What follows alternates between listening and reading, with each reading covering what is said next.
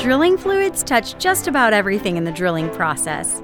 We're here to deconstruct the drilling process and drilling fluid concepts to provide a deeper understanding of our industry.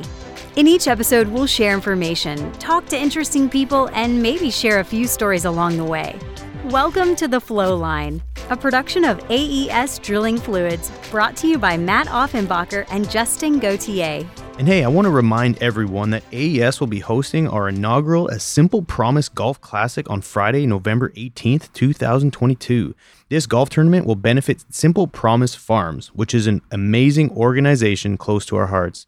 If you or any companies would like to participate, there are still a few spots left to register. For more information, please see the link in the show notes. And thank you so much in advance for your generosity. We really look forward to seeing you there. Thanks. Hey everybody, welcome back to another episode of The Flow Line. Normally I say, Matt, how's it going? But we have an absolute special guest here today, and it's an absolute honor to have Mr. Larry Offenbacher on the show. And for those who are scratching their head, yes, that is Matt's dad here joining us today. Mr. Larry has countless years of experience, and Matt had the idea to say, hey, why don't we get Pops on the Flow Line here, and we can hear his story and talk a little bit about oil and gas and perhaps some direction, but ultimately just to have some good wisdom in the room with a wealth of knowledge and someone who can actually tell us truly who Matt is and not just from what he tells everyone he is, I think would be amazing. So Mr. Larry Offenbacher, welcome to the show. How are you doing today? I'm doing fine, and you can call me Larry rather than Mr. Larry. Well, I want to give respect where respect is due. Let's wait and see how this turns out. Understood. Matt, and for the listeners, how are you doing today, buddy? I'm great. I mean, this is really exciting for me. So one, it's my dad. He taught me everything I know. I swore I'd never get into the oil field. And like I've said in the past, I ended up there because they were hiring. And it turns out that usually someone your family knows might be, a way to find a job. Yeah. But it's been a lot of fun, especially to be able to talk shop with your dad about stuff. And certainly we lived in Singapore and my dad worked in, was involved in business in Indonesia. And I was there for like a year. So like there have always been these things where our careers overlap in many years later. It's been really fun. And I think some of that experience would really encourage some of our listeners. It's been an encouragement to me. Right. So Dad, that's why we have you here. Well, flattery will get you guys everywhere. Right. I'm honored to be here, and I hope that I can provide some insights. Maybe I'll just talk a little bit about how I got into the oil field. I think that would be a great place to start. And before you do that, Larry, I do want to say, Matt's head is fairly large, but I'm going to make it a little bigger by saying you should be extremely proud of your son. He's provided a tremendous amount of value for this company, this whole entire organization. So you can go to bed tonight and knowing that you've done a phenomenal job, and Matt is an absolute stand-up guy and does an amazing job for the company. Oh, thank you. I feel very proud of him myself. I'm glad we're recording this. So yeah, how did this journey start? Well, let me not get too verbose, but I was the classic good guy in math and science in high school, so I had to be an engineer. I didn't know any engineers. I didn't have any mentors, but I went to Ohio State University, which had a wide array of different careers if engineering didn't work out for me. And it was cheap. And I chose metallurgical engineering because they had the most scholarships. So they taught me how to make steel and other things like that were obsolete by the time I graduated. And I worked during my college career for a company that made underground coal mining equipment. And I got into mining and construction equipment through that. When I graduated, I worked for them for 5 years. We made underground locomotives and continuous miners and conveyor systems. We also made automobile shredders and solid waste shredders and conveyor systems and all this heavy equipment. Great place for a metallurgist to work, but I was determining that I didn't really care for pure engineering. I went back to get my MBA at night and focused more on marketing and strategy and business development. And about that time, I had the opportunity to go to work for General Electric developing Stratapax blanks, PDCs for PDC drill bits. And it was a great blend of material science and marketing and strategy. And that was probably the best career move I made in my life. And I got in on the ground floor developing polycrystalline diamonds for drill bits. When was that? 1977 to 1982. So was that when like the PDC evolution was really ramping up? It was a concept. PDC bits only happened through the ingenuity, great funding, and great R&D of General Electric at that time. The scientists at General Electric Research and Development in Schenectady, they developed synthetic diamonds, and they came up with polycrystalline diamonds, which are used for machining non-ferrous materials. They couldn't machine ferrous materials because they would graphitize at the cutting point when they got very hot. The diamond would decompose into graphite. But they said, well, look, if you can machine materials with diamond cutters, why can't you make a milling tool to machine rock rather than to crudely break it with a roller cone bit through compression? No doubt. Or with a natural diamond bit, which is basically a grinding tool. No, it can take care of very hard abrasive materials, but it can't go very fast. Gotcha. And was that here in Houston you were with? No, this was in Columbus, Ohio, Worthington, Ohio, of all places. So anyway, I started out as an application development engineer. We had to develop the right composition of a cutter for a drill bit. We had to find ways to attach it to a drill bit securely, which we came up with a very ingenious way to do it. We had to help drill bit manufacturers reinvent their designs of drill bits to accept milling cutters with the hydraulics and cutter exposure and rake angles and all that sort of thing. And again, the research and development department in Schenectady, New York was very instrumental in solving some of these very challenging problems. Then I got into market development, and I worked with all the global drill bit manufacturers to take a concept to reality. And we actually, General Electric, designed and built some drill bits because we couldn't find anybody else motivated to do it. And we'd go out on field tests. And it was a big challenge because what did we know about drilling? You know, I'd never been to a rig before. I'd been outdoors in rough environment with loud machinery and stuff, but I'd never been on a rig.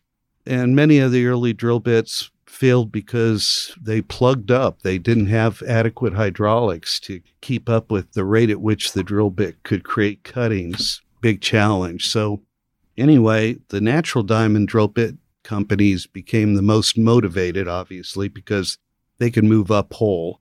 You know, a natural diamond drill bit at the time was used mostly for quarrying operations. But for the drill bits, it was only when you got into really sharp sandstones or very hard rock would use a grinding tool on, would be effective. And now they could compete with mill-tooth roller cone bits, you know, drilling shale. Big opportunity, but they didn't know how to sell into that. It was really a big challenge for them marketing-wise, but they were highly motivated. The roller cone bit people would say, hey, you know, there are tremendous barriers to entry to come into the roller cone bit business, not just proprietary technology, but experienced know-how. So they were very threatened by PDC bits. Like when you were going through this whole, you know, R&D phase and you're doing testing, was this a lot of like in theory testing, or were you able to somehow find someone who would throw it in the ground to try and test it out, or how did that work? Well, people like Sandia Labs were getting government funding to develop like things for geothermal drilling of all things. What goes around comes around, right? Or hot dry rock drilling, and funding for things like pelletized drilling, shooting pellets into rock, or laser drilling. So we got some funding through them. We didn't need the financial. We needed the access to field testing. For sure. But the diamond drill bit people gave us our first opportunity to field test versus their types of rock. And actually, PDC bits really had not been designed for very hard and abrasive rock. It was really for the shales, typically. But there were places in the North Sea where they had marlstone and chalk, where they were using near-fore turbines to try and get higher penetration rates with bladed kind of diamond bits. And so we've formed not a legal, just a practical partnership with near-fore turbo drills, which are also the first steerable tools. They could actually drill directly 2 or 3 degrees 100.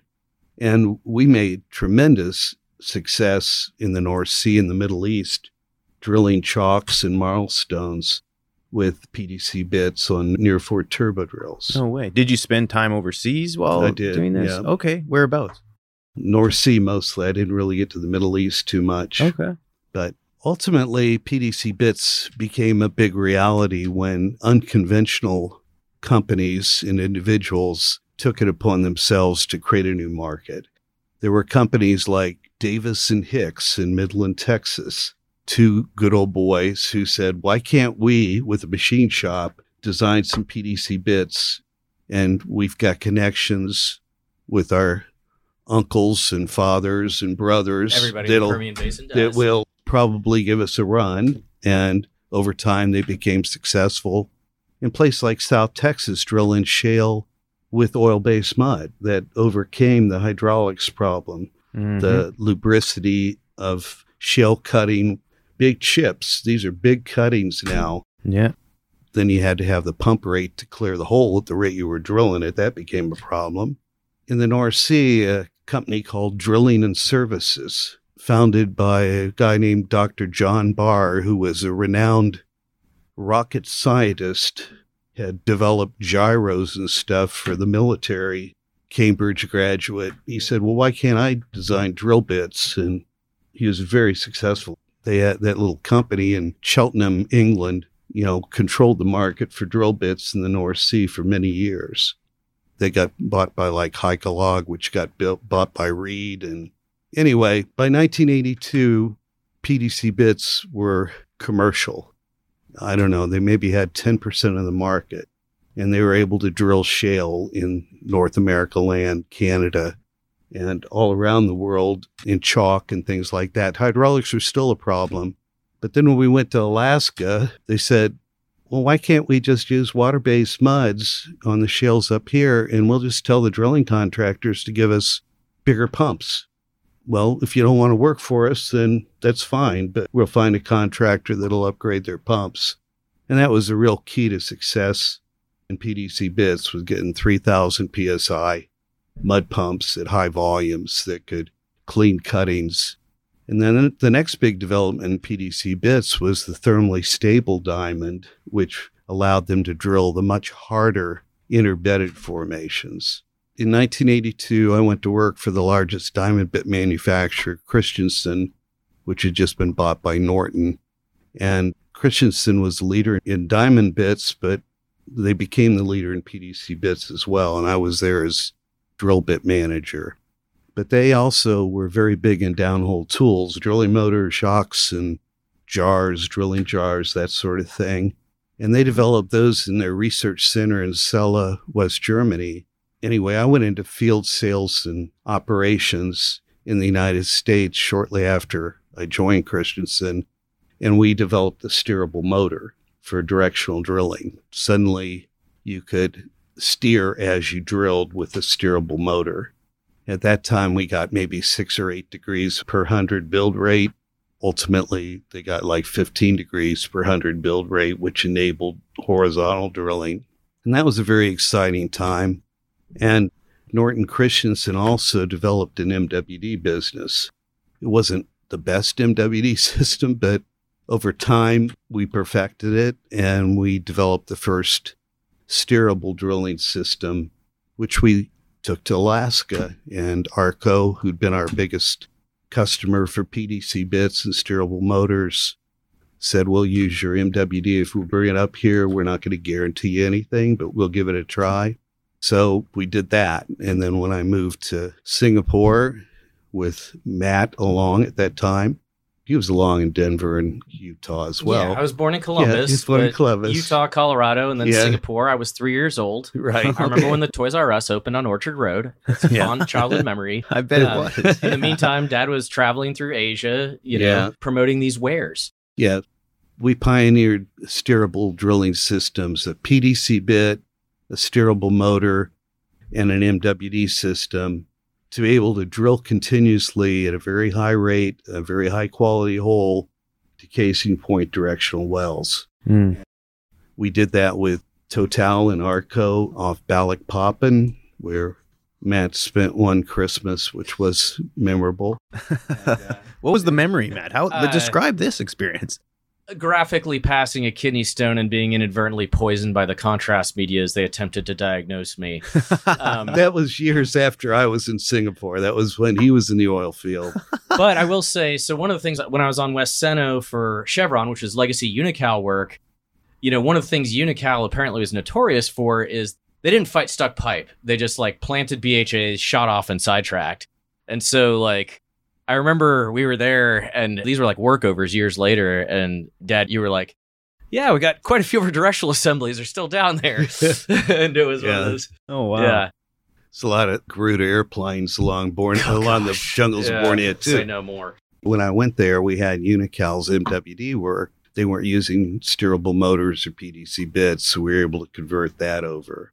But then in Singapore, we had 21 field locations, and so I was traveling all the time, but Singapore is a great place to have your family, be safe while you're traveling in and out of a great airport and coming home to a comfortable place. But I spent a lot of time in China developing the market for PDC bits and doing technology transfers for MWD and drilling motors with the Chinese there.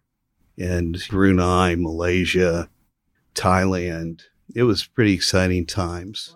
One thing I'd like to throw in here is you didn't necessarily have the international bug to get an assignment overseas. How did you decide you wanted to go take your family to Singapore?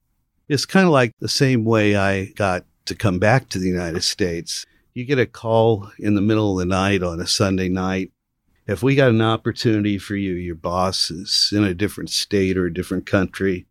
We've got an opportunity for you. You've done a great job, managing the northern and western United States, introducing all these new products, growing our business. We've got an opportunity for you to run the Asia Pacific region. And I said, well, I've been to China in 1981 when I was with General Electric for a PDC introduction. But I've never actually been to Singapore, and I've got a family here, and we live in Denver, and I really love my job and our neighborhood. So how about if I go over there and take a look? Well, no, we don't have time for that.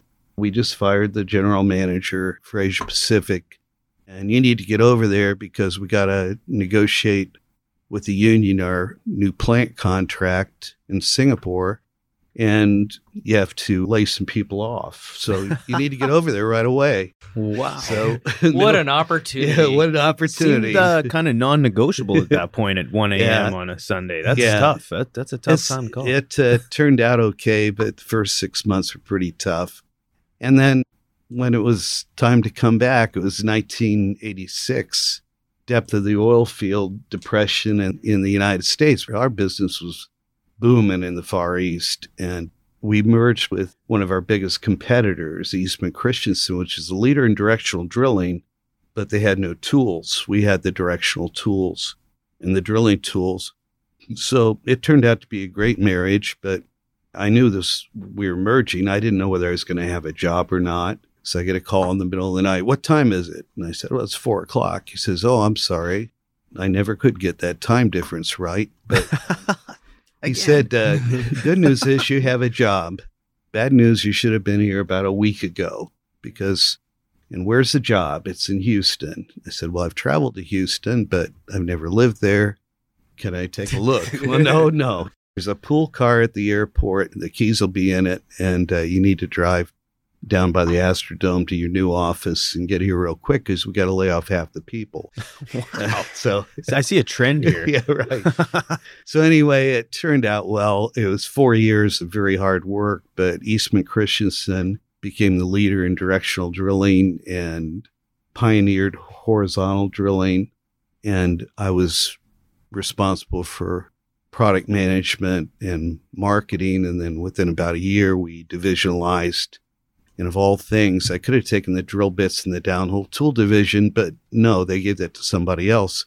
They gave me the MWD and wellbore surveying division to manage. And I didn't have an electronics gene in my body, but we were able to survive that. And then we sold to Baker Hughes, and I went to Baker Hughes for about a year before I went to Smith International to be head of marketing and general manager of their directional drilling division, which we sold to Halliburton. So I went to Halliburton And there we developed the Pathfinder MWD LWD system. Yeah.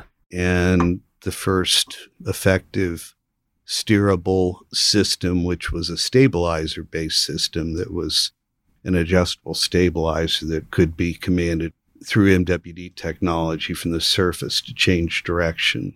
And I don't know, after that, I realized I really wasn't really good for big companies. Along the way, there were times when I was unemployed and I told my family, it's a good thing we saved some money, and I did some consulting. I took a couple of jobs along the way that were outside of the oil field, but the oil field kept calling me back. My last real effective job was I was CEO of a startup steerable motor company called Rotary Steerable Tools. Was funded by Shell Technology Ventures, and we commercialized that relatively low-cost system and sold it to Halliburton. Very cool. How long ago was that? I can't remember. Oh, wow. Okay. It was 2 years of incredibly hard work, and I pretty much finished my career consulting, assessing emerging technologies, determining their market potential. A lot of work for private equity companies and, due diligence for acquisitions they wanted to make in the oil field. Fascinating. Very interesting. I think the consulting thing was interesting too, because a lot of this was, the oil field is a pretty small place in many ways, but you would be able to call friends you broke out with or whatever who are now vice president of drilling at an operator and say, hey, is this technology worth anything to you? And then be able to report back. So it was like a combination of being compensated nicely by these money guys, but also kind of calling your old friends and keeping in touch with them. Yeah. And having your finger on the pulse, which, some partners were better than others, but I think you enjoyed that a lot. A really nice thing about consulting is you are self-employed, and good news is you don't have to take a job that you really don't want, or if it's somebody you don't really want to work for. But of course, it's not a steady paycheck. It doesn't have benefits. Obamacare is very costly for many people, I can tell you that. Okay. But as Matt suggested, one of the things that I think made me most effective, I worked for so many different companies that I really developed quite a network with people in many different technology fields that I could relate to. They could relate to me, and I could call them up and say, hey, it's Larry. You remember me? We worked together a few years ago here and there. Yeah. Well, look, I know you're a specialist in reservoir engineering or blowout preventers or whatever, and we're assessing an emerging technology. I don't want anything proprietary from you, but I want to know what are the real needs in this technology? What are the unmet needs? This technology claims it can do this. Is that meaningful? What would it have to do to demonstrate to you that it's real? Right. How big an application market is that? If someone had it, what else would they have to have, like in distribution, to be able to really make this commercial? And of course, you'd be able to also interview competitors and customers, potential customers, current customers of a business or a technology. So, I learned a lot in the process as well. You had to really stay current in the technology. Many times I try and turn down jobs for private equity clients because I don't really understand. I haven't gotten experience in this technology or this market or this application. They say, well, people, and give it a try. Right. So I'd learn a lot in the process. Yeah. So it sounds like, towards the end of your career, you leveraged obviously the large network that you had established throughout your career. And so I'm curious, what are some of the suggestions or keys to establishing those strong strategic relationships that you'd built over the years? Because, in the oil field, they always say, your network is extremely important. And a lot of times it's who you know, not necessarily what you know. A combination of both is obviously the holy grail. But can you give any advice for those that are, still like us, that are establishing new relationships, building our network? And how do you maintain strong relationships with those people throughout your career? One of the things that always appealed to me about the oil field, and maybe it's changed a little bit, but particularly when I started in it in like the late 70s, there was a lot of relationships are built on trust. If you don't have personal trust, personal integrity, people don't know you and don't know that you're a solid citizen, then they really don't want to deal with you. So I think, I'm not applauding myself, but I think I always tried to establish a relationship of trust and support, mutual support with people. And again, honesty, like if you're consulting, you want to pick their brains, but you also don't want to use anything against them or take advantage of them. And I always tried when I was interviewing people to share non-proprietary information that I had. So I've talked to 10 potential customers, and they're telling me that what they really value in this technology or in this company is these kinds of things. Is that something that you found to be the case? No, but that's an interesting perspective. So it's kind of a sharing of information and perspectives. And if it's something that someone I'm interviewing wants to pick my brain on, I'll be happy to do that too. I'll be able to share my perspectives, but be honest that these are my perspectives, not necessarily valid. Sure. I think it was interesting, even the gentleman, I believe it was Tom, I met at the AD. Yeah, Tom Maunder. Yeah. He was just absolutely thrilled. Larry's son, really, and it was one of those, obviously, there was this great relationship there, deploying tools in Alaska. And he was like, I need your dad's number. I want to call him. Like, this is so exciting. Talking to Richard Spears before the AD Fluids conference, I was like, well, my dad, and he goes, oh, everybody knows Larry, and kind of threw up his hands and smiled. I think it's a reminder that, people remember you for, not just the things that you deliver on the technology side or a solution for them, but they remember you for you too. And I've enjoyed just seeing people smile when they realize that, I'm your son, or, a fond memory from, way back when. And then the other interesting thing, shifting topics a little bit, I feel like, Dad, if you looked at your professional profile and all these things, a lot of people see success, success, success. I remember those times you'd come home and say, I don't know if I have a job. Or, where you said, look, I'm too old. No one's going to hire me at this level. I got to find something else to do. Or like the path was never this clear thing, but thankfully, you're enjoying your retirement. You're doing these things. But, a lot of people see that and they say, man, easy street. But just all those times of uncertainty that you recall, coming home and trying to break to your family, these things, like, was there something other than we didn't know what we were doing? What helped you kind of push through on that stuff, other than maybe you didn't feel like you had a choice? Yeah. Well, let me shift gears a little bit. Let me tell you a little bit about my son, too. So he followed me around in the oil field. He didn't have really a choice, growing up. But he went and got his engineering degree in electrical engineering from University of Texas. So he's about to graduate. And he said, Dad, I've now found out the jobs out there are all about like CAD/CAM design of electronic circuit boards. You sit in front of a CAD/CAM station every day in a dark room designing circuit boards. I just don't think I can ever do that I'll shoot myself, if I have to do that for more than a week. And I said, well, and he said, so I don't know what I want to do, as a career. I said, well, if I were to compare you to me, and that's not fair, but, you were an Eagle Scout. I dropped out of Scout Star level. You worked on cars. I changed oil in cars. You really like camping. I didn't like camping that much. I did it for you as much as I had to, but you enjoy camping. You like outdoor things. You're very mechanical. You've seen my career in the oil field. One thing I could say is it's very cyclical. If you ever get into the oil field, you have to save your money.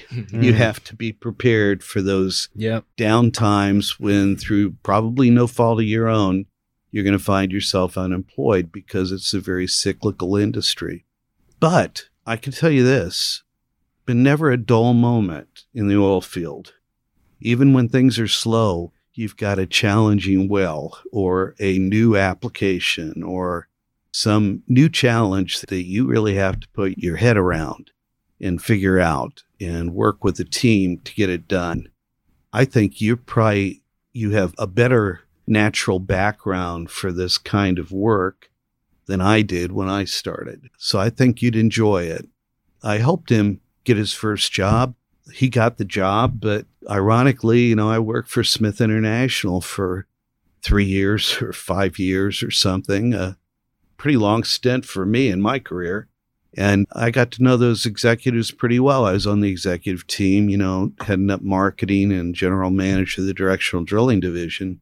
Just so happens, they were the primary investor in MI drilling fluids. And at that time, most of the people that I used to work with were running MI. And the marketing manager who I hired at Smith to work for me, a very bright guy, he became marketing manager at MI, and I called him up and talked to him about Matt.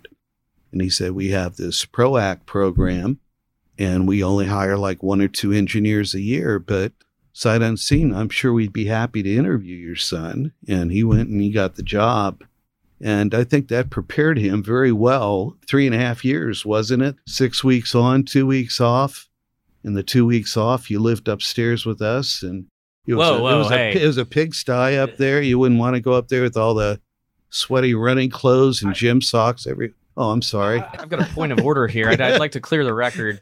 I spent a lot of time in Austin as well. Oh, yeah. You kept trying to bill me for electricity and rent, which I guess was your right. It was always nice to see my parents every 6 weeks or whatever, too. And yeah, I was always flying through Houston anyways. Right. Larry, I have to ask, I've worked with Matt ever since he's come on board here at AES, but you've kind of like alluded to a few little things of Matt, whether early on in his career, growing up into camping and, a lot of activity outdoors, mechanics. But can you shine some more light on what Matt was like growing up? Because I'm genuinely curious. I don't know any Matt's friends that he grew up with, but I'm sure from a father's perspective, give us the good, bad, and the ugly, and maybe some funny stories, even just very high level. I would just love to hear it.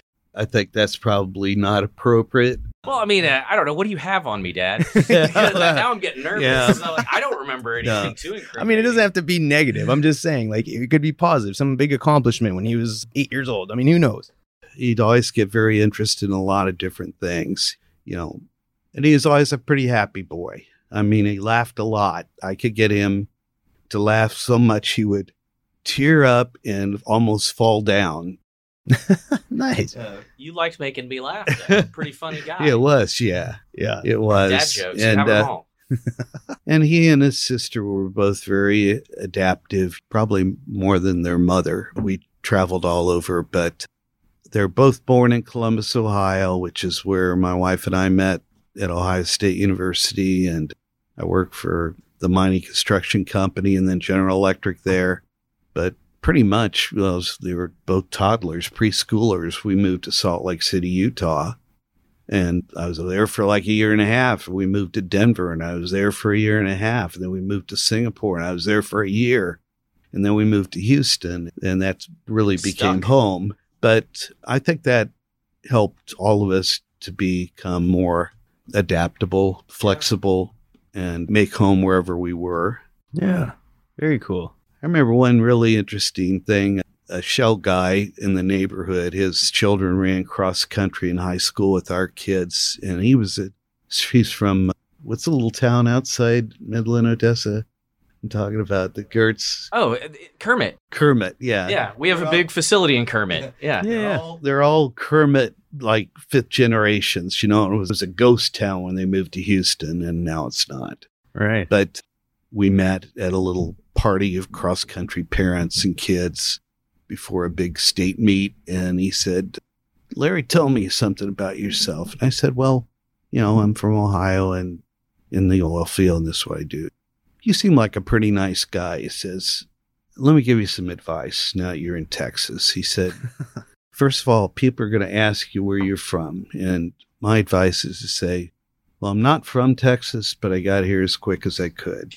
He said, let me tell you something else about Texas. He says, we don't really care who your daddy is. We don't really care how much money you make or what your title is. We really care about what kind of person you are. I may be being a little bit too theatric about the oil field, but that kind of summed up the oil field for me too. I've worked in other industries. We've lived in other places, and I've done business in a lot of different places, but I think the character of the people and that you're trustworthy. And I found Houston to be in Texas to be the least pretentious place that I ever lived. Wow. Very cool. That says a lot. I mean, you've clearly traveled the globe and have lived in so many different places. That's really interesting to hear. Yeah. Huh. Crazy. So would you say Houston, I mean, you've obviously planted your seeds here, everything, kid, and everything else. Looking back, if it wasn't Houston, what was your favorite place to work, live? I mean, I really like Denver a lot. Denver, okay. Maybe it's a point in time, but we lived on a cul-de-sac, and there were a couple people from Colorado, a couple from Connecticut, a couple from Montana, a couple from California, and it was just a melting pot, and the outdoors were so beautiful, and the climate was so nice. But my wife doesn't really like cold weather or dry atmosphere because it makes her skin dry out. So we're going to have to go to Singapore or Houston. Yeah, Denver's not the place if that's your criteria. Well, I say all these good things about Houston, though. I will say this. Nobody comes to Houston because they want to. This isn't the place they always wanted to live. Mm. No, it's not a destination. Yeah. Right. Maybe they're from Midland. Well, I apologize. Hey, but let's be nice. If people like Midland, they should enjoy it as much as they can. But yeah, it's kind of like only a mother could love that child. To all of our West Texas people, you don't have to. Yeah, no. My dad does not speak on behalf of AES Drilling Fluids. Yeah, right. I like going to Midland. I think the people there are great. They have some of the best people. It's always welcoming, and I would agree. The people are what makes Midland for sure. And I want to respect your time, but I'm really curious, kind of taking a step back, and you've been involved with deploying a lot of different technology, perhaps emerging technologies, trying to get them into the market, commercialized. What would you say was part of the success of deploying new technology? Because whether it's AES or whether that's whatever oilfield service company, we're always tempting to deploy new technology for whatever reason, optimization, automation, efficiencies, whatever the case is. But what would you say would contribute to the success of deploying new technology? Because there has to be, the economics have to make sense. It all has to come together, right? And then as an industry, which I'm sure you're probably more aware of than most, is that we're so reluctant to change. I would say we're getting better as we evolve as an industry, but can you speak a little bit on that before we close out? Because that's something that I'm really fascinated about, and I would love to hear your take. Yeah, well, I think it's really, really critical that before you even embark on developing a new technology or new product, you really have to establish the need. What are the criteria? And is the need great enough in scope as well as the opportunity for improvement to overcome that resistance to change? Then you have to do every conceivable evaluation you can in the lab, theoretically, simulations, to minimize the risk of a failure in the field. But even the best tests are only going to determine that it might work. If it fails in the lab, it's definitely going to fail in the field. So do everything you can before you take it out there. And then, make sure you have very well-detailed plan with well-trained, competent, application engineers on site. Involve the customer to let them know what the expectation is, and just no surprises. Everybody has to understand there's risk involved. You need to mitigate those risks.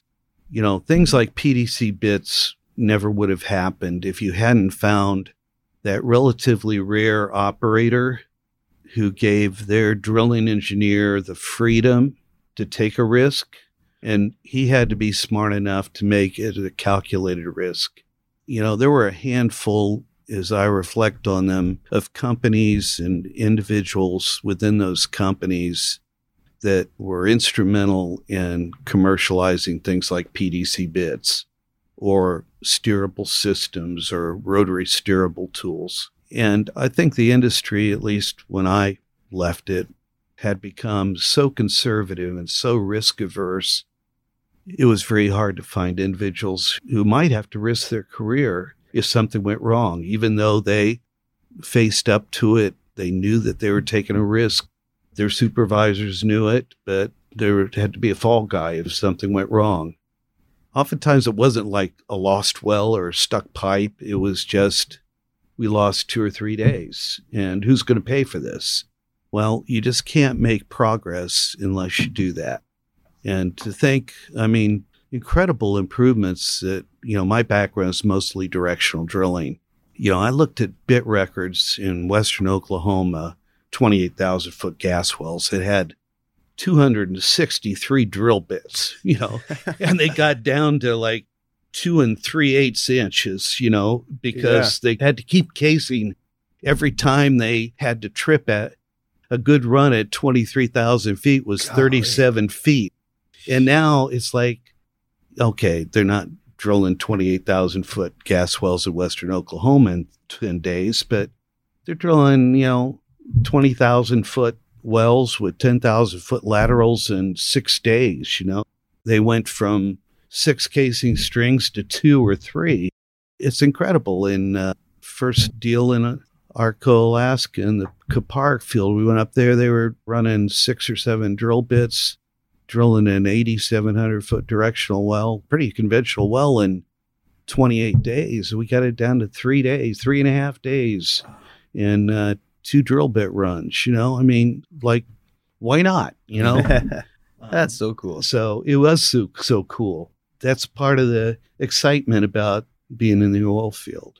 It's interesting because you allude to, these wells that took hundreds of days and 200 and some odd bits and multiple casing strings to now we're drilling, monobore 2-string wells, 20,000 feet, some even more. I mean, how much better could we get, do you think? Because there's only so much casing you can eliminate. So, do you think we're kind of at a peak here with how we do well design, or what do you think is next? I think there is a point of diminishing returns, and I think the key now is, first of all, well productivity, getting wells to, used to be maybe they estimated you get 15 to 20% yield out of a reservoir with, I don't know what it is now with hydraulic fracturing and refracturing and reentries and all that. Sure. But I think a lot of productivity is going to come from maximizing the hydrocarbon potential from a reservoir or from a well. And I think the more automated drilling and eliminating the number of people on a rig site, they're, with the great dream had always been that you have not 1 or 2 directional drillers on a well, but you have a directional driller over 6 or 8 rigs. And with the sensor technology and managed pressure drilling for safety and, automating all that with the rig sensors and equipment handling, to, be able to drill remotely and with the least amount of people. I think that's the dream right now, especially on land operations. Yeah. Well, they're getting closer and closer by the day. I remember being in-house with a larger operator, and this was a couple of years ago, but they had just got to a point where they had sort of a remote center,